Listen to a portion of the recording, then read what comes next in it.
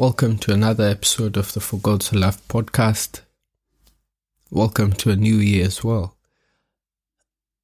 We praise God because He has kept us alive, and some of us may be in better health than others, but still we count the blessings that we have.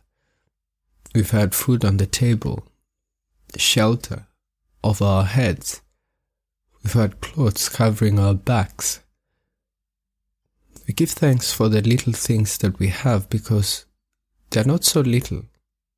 And some people don't have these things. Anyway, I am grateful as well for you, the listeners, who have listened all over the world, from Russia, France, Netherlands, the US, Australia, Kenya. I have to say that is really humbling, and maybe one day we'll meet and we'll talk about whatever.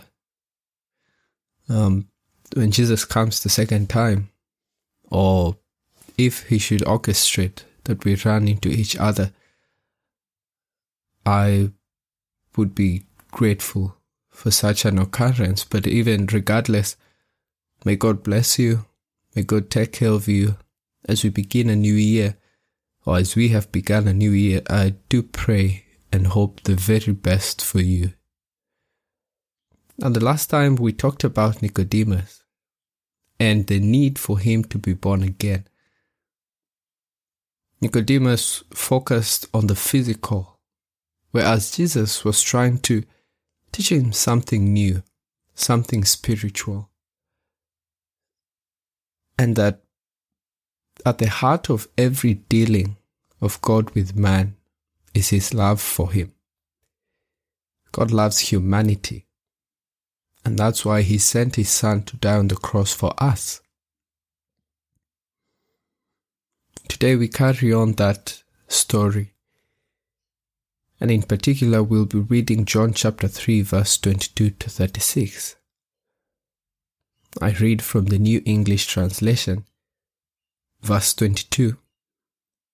After this, Jesus and His disciples came into Judean territory, and there He spent time with them and was baptizing. John was also baptizing at Aenon, near Salim, because water was plentiful there, and people were coming to him and being baptized. For John had not yet been thrown into prison. Now a dispute came about between some of John's disciples and a certain Jew concerning ceremonial washing. So they came to John and said to him, "Rabbi, the one who was with you on the other side of the Jordan River, about whom you testified, see, he is baptizing and everyone is flocking to him."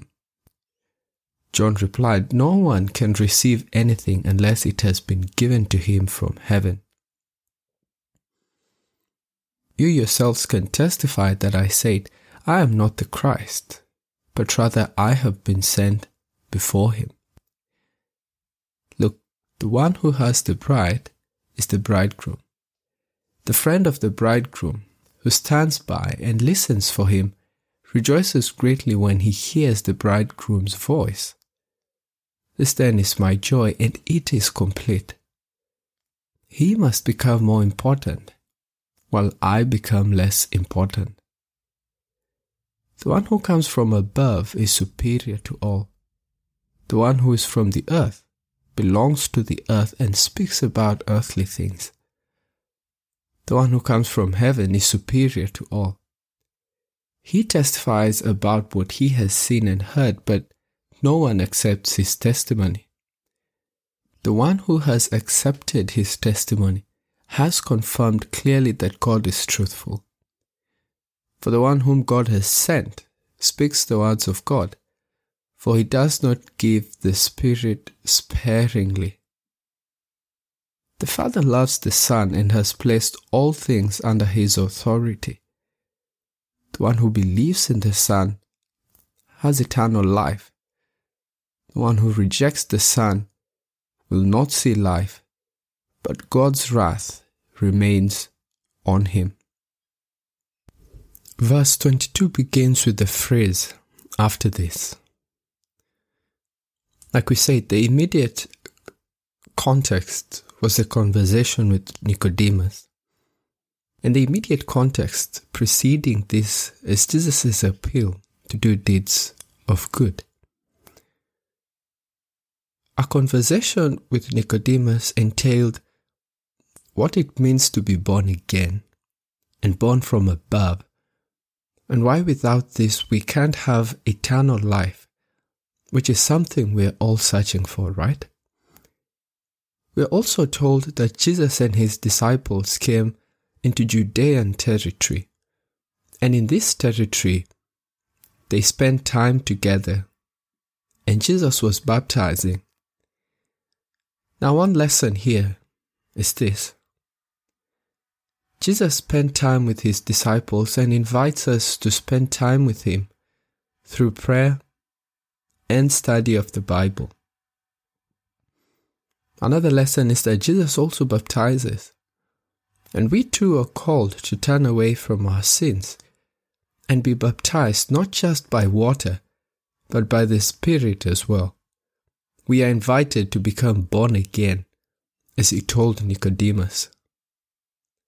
Now in verse 23, we learn that John was also baptizing at Enon near Salim.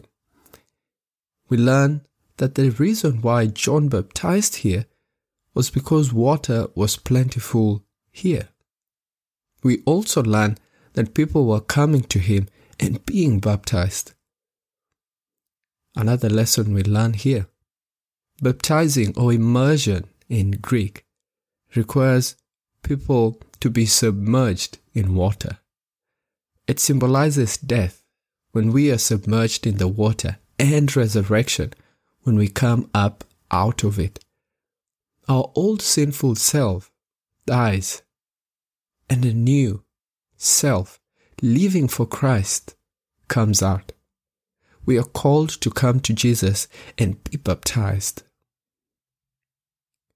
Now in verse 24, we learn that all this happened before John was thrown in prison. So we can anticipate that in the story. This is important, so keep it in mind because it shapes John's words afterwards in this story for today. Now pay close attention to this dispute that arose between John's disciples and a certain Jew concerning ceremonial washing or purification from verse 25 downwards. Ceremonial washing, by the way, was meant to make one ceremonially clean. How did someone become ceremonially unclean? Some examples included touching an unclean animal, such as a pig or camel, or touching a dead body. Other examples can be found in Leviticus. The most predominant way of becoming clean again entailed washing, either through being submerged or washing hands. Now verse 26 informs us that after this dispute, the disciples then came to their teacher, John the Baptist, and said to him that the one, speaking of Jesus, who was with him on the other side of the Jordan River, about whom he, that is John the Baptist, testified, calling him the Lamb of God, that Jesus was baptizing and people were flocking to him. Now, how does this connect to the dispute mentioned in the previous verse? Notice this, various commentators suggest that the dispute was about Jesus and his stance on ceremonial washing. Jesus was questioned a number of times why he and his disciples never ceremonially washed their hands before eating, and you can find this controversy in Mark chapter 7. It is possible that the dispute was, and listen closely to this, why does Jesus have people come to him, yet his stance on ceremonial washing is contrary to what we as Jews believe? The answer is because God is giving him, that is Jesus, followers. And he is not wrong, as the disciples may have been thinking.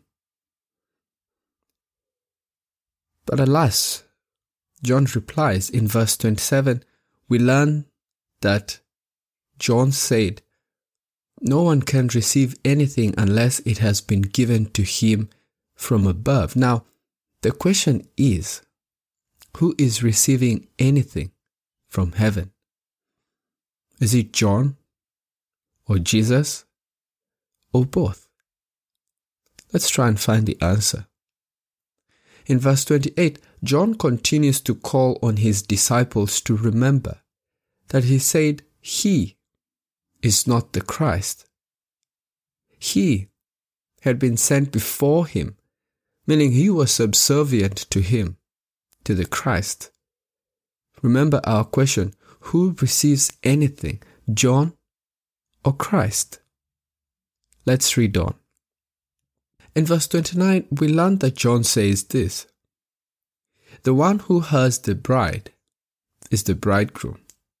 She, that is the bride, has been given to him, that is the bridegroom. The friend of the bridegroom, he stands by and listens for the bridegroom. In that context, the friend is subservient to the bridegroom. He, that is the friend, rejoices when he hears the voice of the bridegroom. This then is John's joy, and it is complete. Jesus is the bridegroom, and John is the friend of the bridegroom. John has heard the voice of Jesus. He was sent before him and has seen and heard him. His mission had been completed as the friend of the bridegroom, and now the bride and the bridegroom have to be left alone and spend time together because they are married. By the way, the bride represents the many people that were flocking to Jesus. In verse 30, John says that Jesus must become more important, and he, John, should be less important. This is ominous of the fact that John will end up in prison, as we had read earlier. He is seeing the sunset in his work. His sun is setting, but Jesus' sun is rising.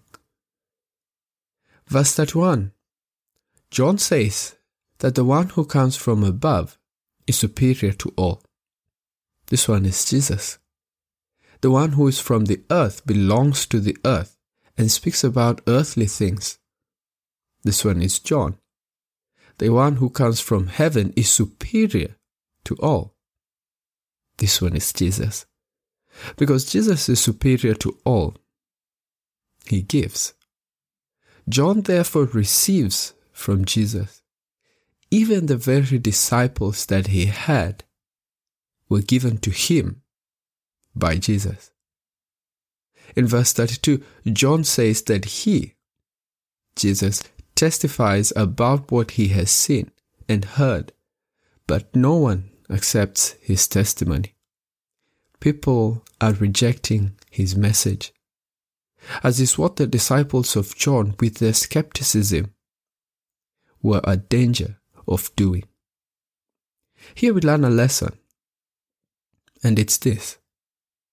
We are called to have an intelligent faith, and questioning is good.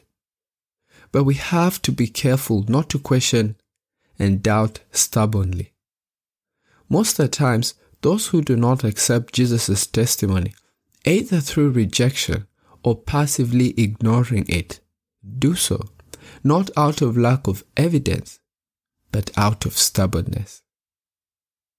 Now in verse 33 we read on, and John says that the one who has accepted his testimony, that is Jesus' testimony, has confirmed clearly that God is truthful.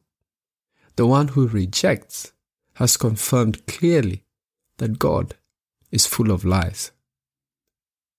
Why is it that rejecting Christ's testimony is calling God a liar? Well, verse 34 has these 3 points. Jesus was sent by God. Jesus speaks the words of God. God gave Jesus the Spirit in unlimited measure. In other words, Jesus is the ultimate prophet. Rejecting him is greater than rejecting other prophets, such as John, because in Jesus is every gift that heaven could dispense. We also learn in verse 5 that the Father loves the Son and has placed all things under his authority. We learn again that Jesus is supplied with everything. And now we see it's because the Father loves him. In verse 36 we get an appeal. And John says that the one who believes in the Son who God loves and has given everything, has eternal life. The one who rejects the Son will not see life, but God's wrath remains on him. Look, ultimately, today's lesson is, will we reject Jesus' testimony, or will we believe in him? It was an awkward question for John's disciples. Jesus is above all and requires us to decrease and him to increase. The glory of his work belongs to him. Who do we follow? Jesus. The appeal by John to his disciples was this: Jesus is above all. Follow him and submit to him. He who believes in him has eternal life. My question to you is this: do you want to live forever?